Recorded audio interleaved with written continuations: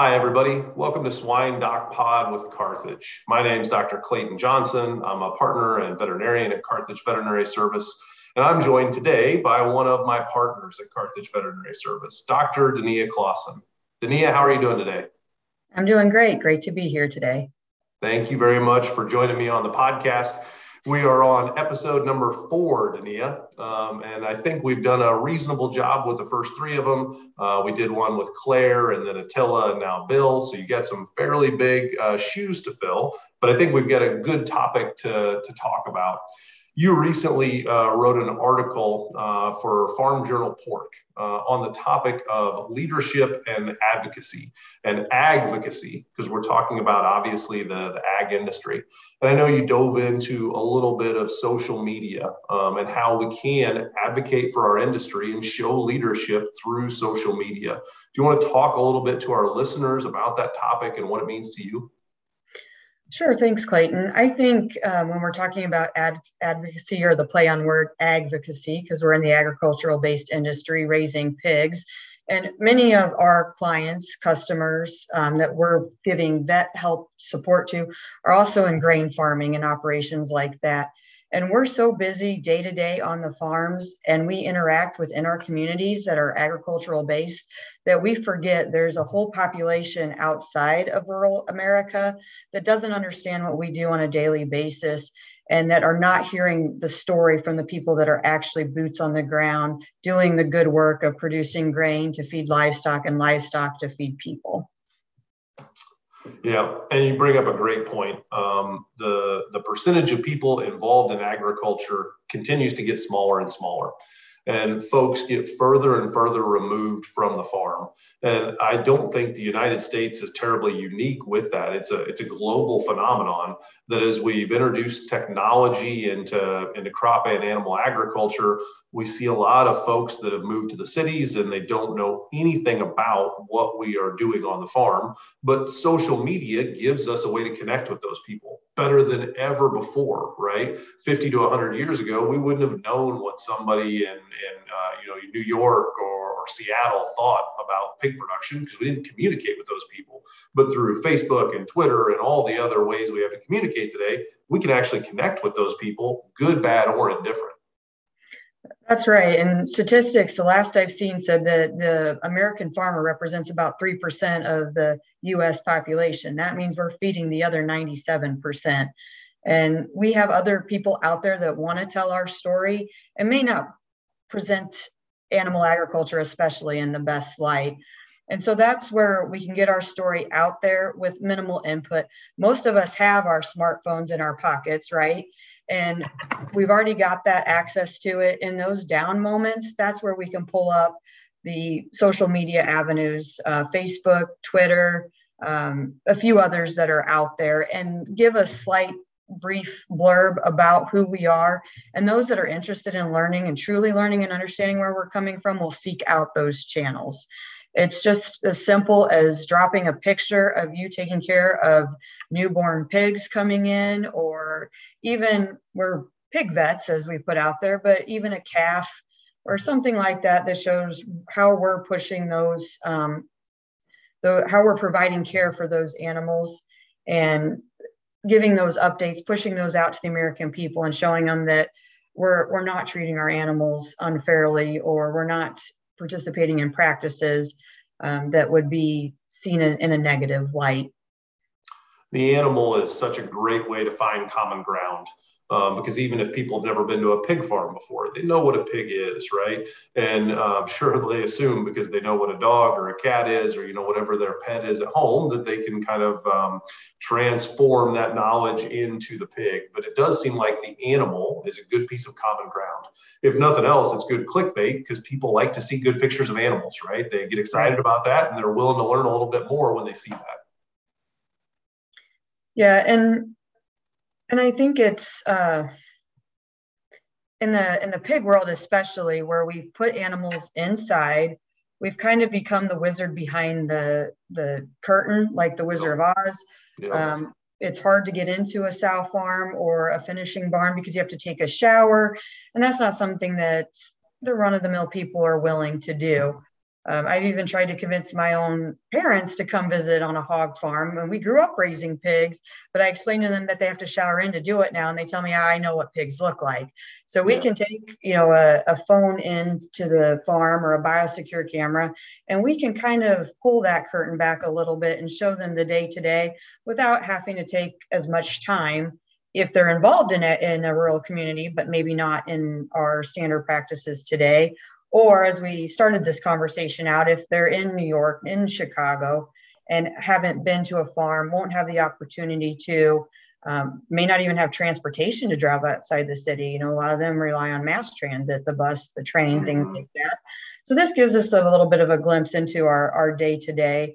And we've certainly seen pages that portray animal agriculture and the benefits to it and the people behind it grow in the number of group members that are attending to those pages. And some of them are other farmers, other producers that want to see what their neighbors are up to. But some of them are teachers that are trying to find a way to incorporate where food comes from into their classroom and want to reach out to the people that are actually doing that for a resource. And I think that's great. And I had mentioned in my paper, the biggest thing is we won't change everyone's mind, and we understand that. And if you are set that consuming animal protein is not something that you want to do in your lifestyle, we're not out there to change those people's minds. But even to get somebody to say, I didn't realize that, or I'm thinking about that differently now, is a huge step in letting them understand now the American farmer and the good that we're doing on a daily basis. You bring up a great point with, the era of farming that you and I grew up in. We're from a similar generation. We're both 25 years old, if I remember correctly.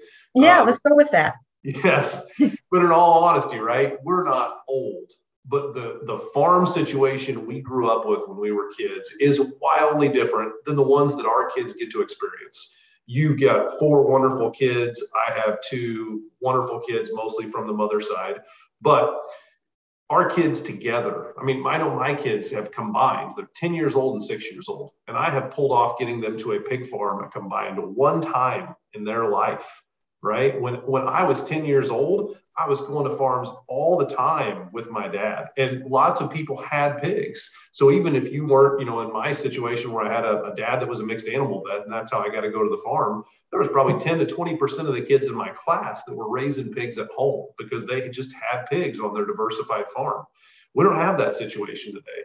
So even those of us within animal agriculture don't get to expose our children in person to the farm very much.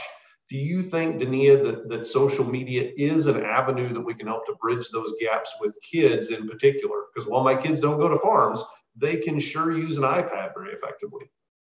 Well, that's what I was just going to say. iPads, tablets, smartphones, and we're finding children are getting these devices earlier and earlier. I'm fighting that at my own home right now. But they definitely have access to that. And right now, my kid's favorite is watching Minecraft and walking through those worlds with them.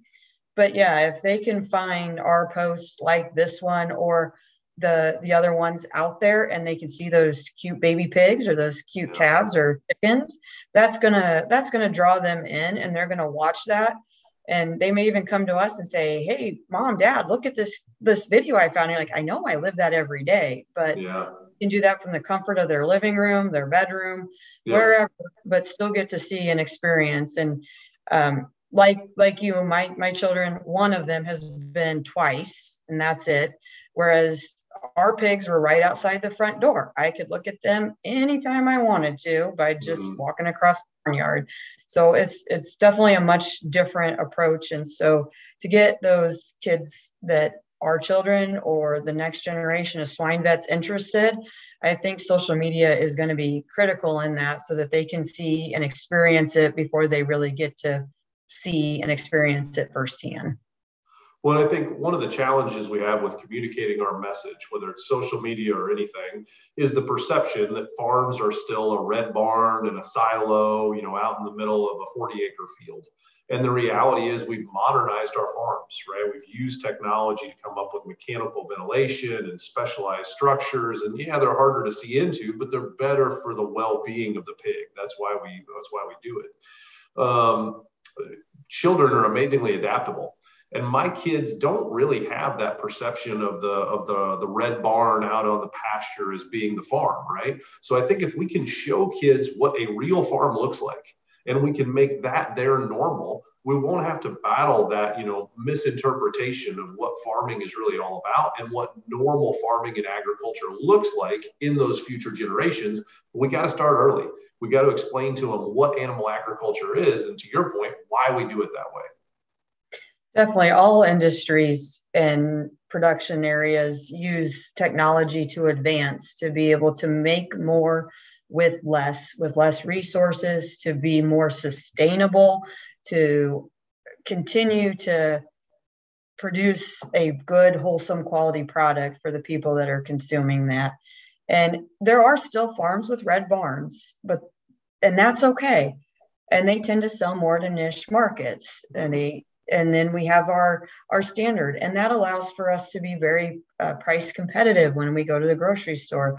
But explaining why, like, yes, you can buy this or you can buy that, and giving the consumer a choice when they're there, but then explaining why that choice is available and that it's not bad. It doesn't mean the animals are treated any less than. In fact, those red barns, that's how I grew up. This time of year, so I don't know when this will air, but it's December leading into January. It's cold outside. It snows outside. We now have them in climate controlled barns. So both the farmer and the pigs don't have to go through those environmental changes, which ultimately can be better care.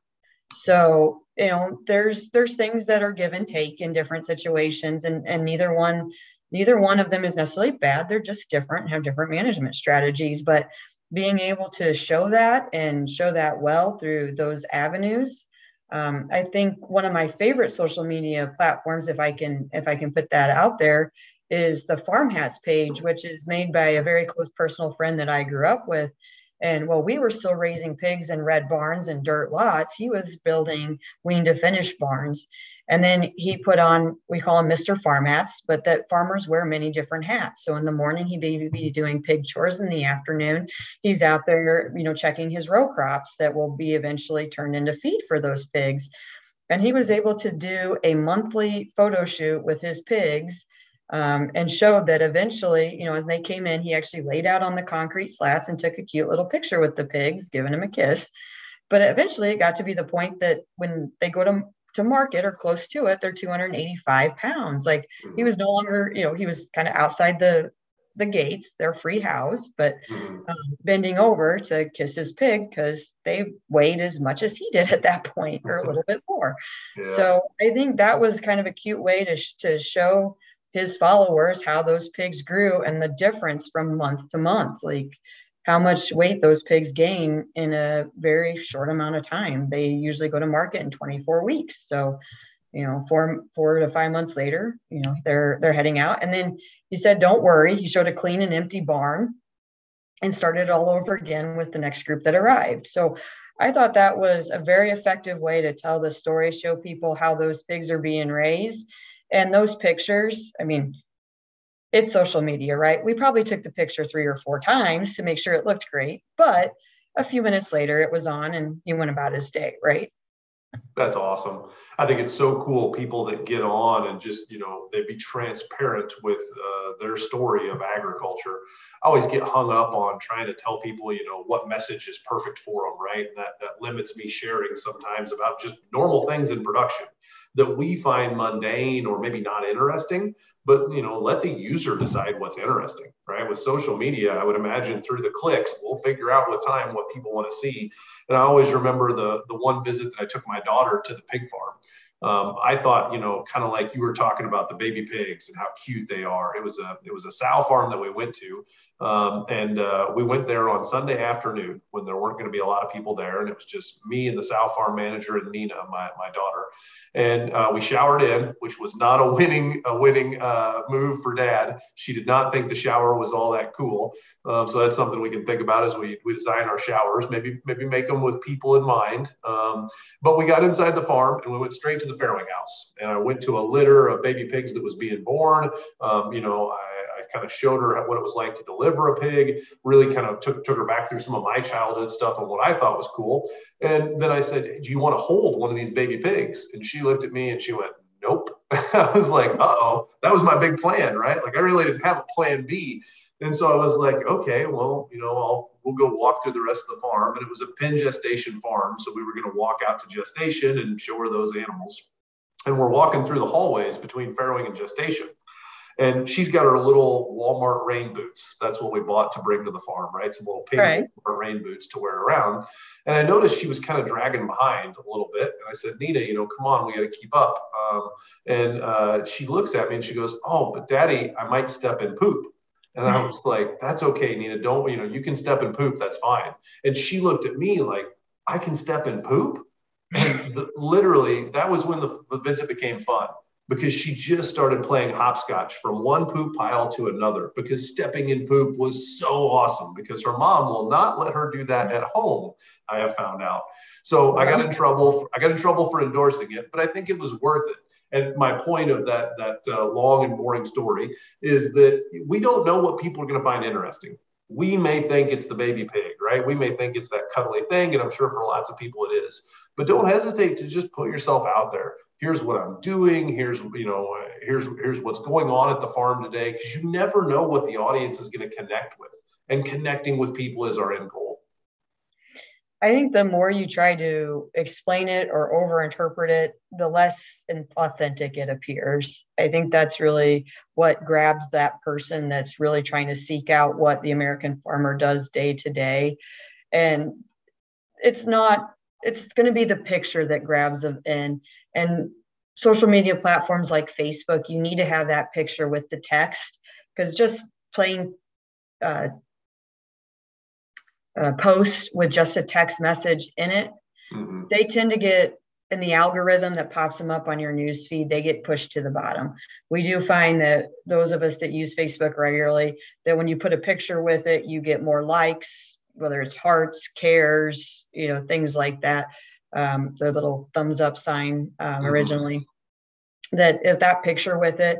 And then that's where you can start the conversation on if any of your followers ask you questions about that pig, or how long did it take to market if you didn't post it in the original comments. And even if it did, they still may not understand, our lingo that we use day to day, and ask for clarification in regards to that. You mentioned Facebook, Dania. Is that your flavor of choice for social media? Is that what you use most often, or are there some other platforms you like to use? So personally, I'm on Facebook. Yes, I don't tend to use any of the other ones. I do find it can be overwhelming to have many. I think that's generational for us 25-year-olds. But yes, I think that's the first one that I was introduced to. That's where I find similar generational people are. But that's certainly not the only one out there. And I think as we bring the next generation on, as we incorporate them in the family farms, as they come back from college, they will gravitate to whatever the next social media platform is, because that's what their friends and family are using. And that's what they'll share out there. And that'll be the next thing that the New Yorkers, the Chicagoans, the San Franciscans are using, that are in these big towns, and they'll find a way to reach them. And I also think that you relate to those people within your age demographic as well. So we need the older generation teaching the younger generation, and making sure that they're out there advocating for what they do on a daily basis. And it's harder. We do know a lot of the younger generations don't come back to farms, but as they do, I think that's one of the ways that they can continue to feel involved and not as isolated. I know there's a group that they make parody videos while they're out on the farms, right? Yeah. The Peterson brothers. Yes. Yes. And they're enjoyable and they're fun to watch. Yeah. And they get the social media platform. I think they're on 3 different ones, honestly, but they get somebody tied in, and then it can have somebody start to answer those questions on, what was that piece of machinery I saw in the back? What do you use that for? What crops do you grow? How long's the growing season?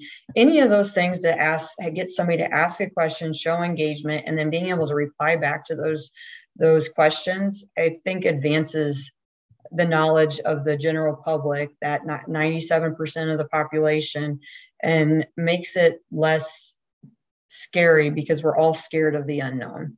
Yeah. We don't know, so it must be scary, and we don't know what's going on. And once we kind of peel back some of that, and they realize that we're just people like them trying to go to work every day, our office just looks a lot different, it smells a lot different, we get to step in poop piles. Yeah, that's always fun.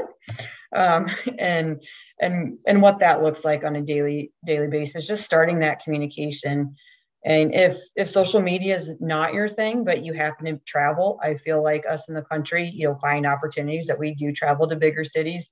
Even your elevator speech, right? Like, maybe don't turn around and face the door next time. Face the people that are in your elevator, introduce yourself, and see what comes out of it. Have a 3-minute speech of, hey, I'm a farmer, I raise pigs, and what do you do? One, they'll think you're weird, which is okay. And they'll also think that you're not from around there, which is okay, because you're not. And the elevator closes, you get off at the next floor and you go your separate ways, and they may or may not think about animal agriculture again or grain farming again, but you've had a moment to impact somebody in a different space, a different time. Yeah, agreed. And I'm bad at social media, meaning that I typically am not involved in it. I'm one of, I think, 12 people that has never been on Facebook. And now it's just like a point of pride. It's like my Casey's reward points. I'm never going to spend them because I'm just trying to stick with it as long as I can. And I was talking to our partner, Doug Groth, the other day. He said he's really active on a social media platform called farmersonly.com. And I don't know a lot about that one, but Doug, if you're listening, we're all interested in farmersonly.com, and we're going to check it out for you to learn a little bit more about it. You talked to Nia about, the scary part of social media. And I'm sure you connect with your vet school classmates that do small animal and people from different times in your life that don't know anything about agriculture. What do you find that they get interested in? You mentioned the likes or the thumbs up, those sorts of things. For the non-ag folks, where do you get the most interest and engagement when you put something ag-related out there?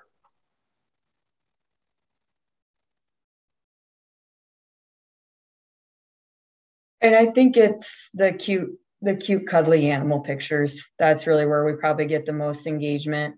Yeah. I think as classmates, there is still some misconception, because they don't do it every day, right? So it's an opportunity to learn and train at a higher level. It's really probably the friends and family that aren't veterinarians, aren't pig vets, that get to see those posts that ask why we're doing something the way we're doing it. It's our own company Facebook pages when you share them, and then you watch them be shared by your friends and family as well. So Carthage Vet Service and Professional Swine Management have their own. So sharing a pork recipe on how to properly prepare pork, and you can then see from your page how many times it's been shared with others. Okay. Things like that are where. And then, of course, the pictures that go along with it, right? That grab that user's attention. And then with Facebook, it really is about the algorithm. So it gets it popped up there further on their page. What about the downside of sharing, right? I mean, I'm not really active on social media, but even without being active on social media, I can appreciate the fear of the trolls coming after you, right? The cancel culture of, oh, you're a pig farmer, well, you're all bad, right? Whether it's destroying the environment through climate change or whatever the bugaboo is. You got any tips for folks on the best way to handle what inevitably is going to be a negative reaction at some point? You just ignore it and know it's going to be there. Can you actually engage with those folks? Any ideas? I think you can engage with them in a point. You can acknowledge whatever their main concern is. But as I said earlier in this episode, there is only so much. There is only so much. We want them to think about something different, but we don't necessarily want to change their mind. If they've chosen not to consume animal protein, there's really, for whatever their hard held beliefs are, their beliefs, we're not going to change that. So it's really just opening up to those that do already choose to eat animal protein and making them feel more secure in that decision. That's really going to be where we're going to be the most impactful. And yes, those trolls are out there from people they're just looking to pick a fight all day long. Yep. So I think you can try commenting, but if it goes back and forth, you can actually turn off comments on certain posts if they're becoming too volatile, at least on Facebook, which I'm most familiar with. And you can also block people if it becomes too aggressive. So if that individual poster is being way too aggressive, you can block them, remove them from that page. And that helps protect the rest of the community there if you're having trouble. Now that takes some time and you have to work through that. And you don't want to just block them for the first comment because it may truly be just a misunderstanding. But if they're being aggressive, that's one way to handle it. I also find that if you have enough people in your post that are friendly to animal ag, you'll find people coming to your defense or answering that person's question. And so look for the helpers, look for the good people and work with them. And it's so easy to find the negative and internalize the negative, but don't do it. Don't continue to engage in a tit for tat argument. That's not productive. And that's really not what your advocacy approach should be about, is changing their mind. You'll drive yourself crazy. And that's what I would say. And then as far as if you're in control of the page or just even control of your post on ag-related pages, the things that you aren't comfortable sharing, you can definitely blur out. You can be selective, make sure that your locations are turned off, that you're not sharing, where you're located within a state. You can give a general region, and you can be a little bit selective on the information that you share. If you have minor children that you don't want to share, you don't have to share them on Facebook. You can talk about them. I see a lot of my friends and family refer to their children by their first initial because they're concerned about their child's privacy or what type of privacy that child might want to have as they become a young adult or an adult that didn't want their image shared through there. So there are parents and posts that are cognizant of that, where they may only show the back of a child instead of their face. So there are things like that you can make an active decision as an adult to be active on Facebook and to screen those posts and to not engage with the trolls out there that are going to be negative. And most likely those negative trolls are trolls on everything. Even if they're not opposed to what you're saying, they just want to get a reaction. So ignore those, engage those that are interested, and you post what you're comfortable with. If you're not comfortable posting something, that's the ease of social media. Just like you could pick the best picture out of the 20 you took, you can choose what to post that you're comfortable sharing about your farming operation. Yep. And if all else fails, Dania, just tell them they missed the point. That always helps. Always. When in doubt. Yeah, I think you bring a great point that, most of those folks that are being trolls, they're just doing it to be trolls, right? They're just being negative for being negative sake. And if they truly are, very anti what we do, they're not our consumer base anyway, right? Everybody's entitled to their opinion, but I always joke that, the tofu industry should have very little concern for my opinion of the tofu industry because I'm not a consumer. That's not what I go to the grocery store to get. So I can have an opinion. They shouldn't build a business model around my opinion. And it's tough to do, but I think we've got to kind of look through those same lenses at folks that have a negative opinion of animal agriculture.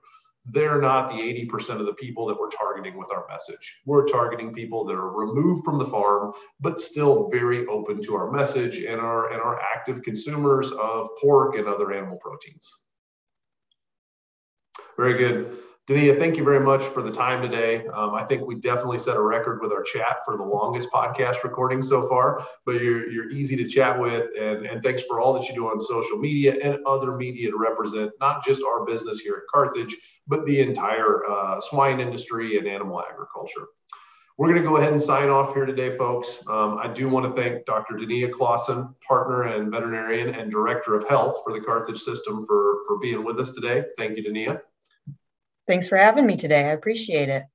I also want to thank Jim and his team at swineweb.com.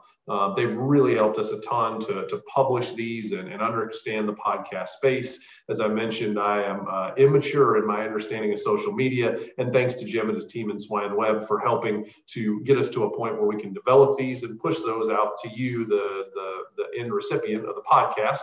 And if you haven't went and checked out swineweb.com, please do so. Not only can you find this podcast and our podcast there, but you can find a lot of other really interesting information about the industry. So with that, we will sign off. Thank you for joining us for another episode of Swine Doc Pod with Carthage. I'm Dr. Clayton Johnson. Have a great day.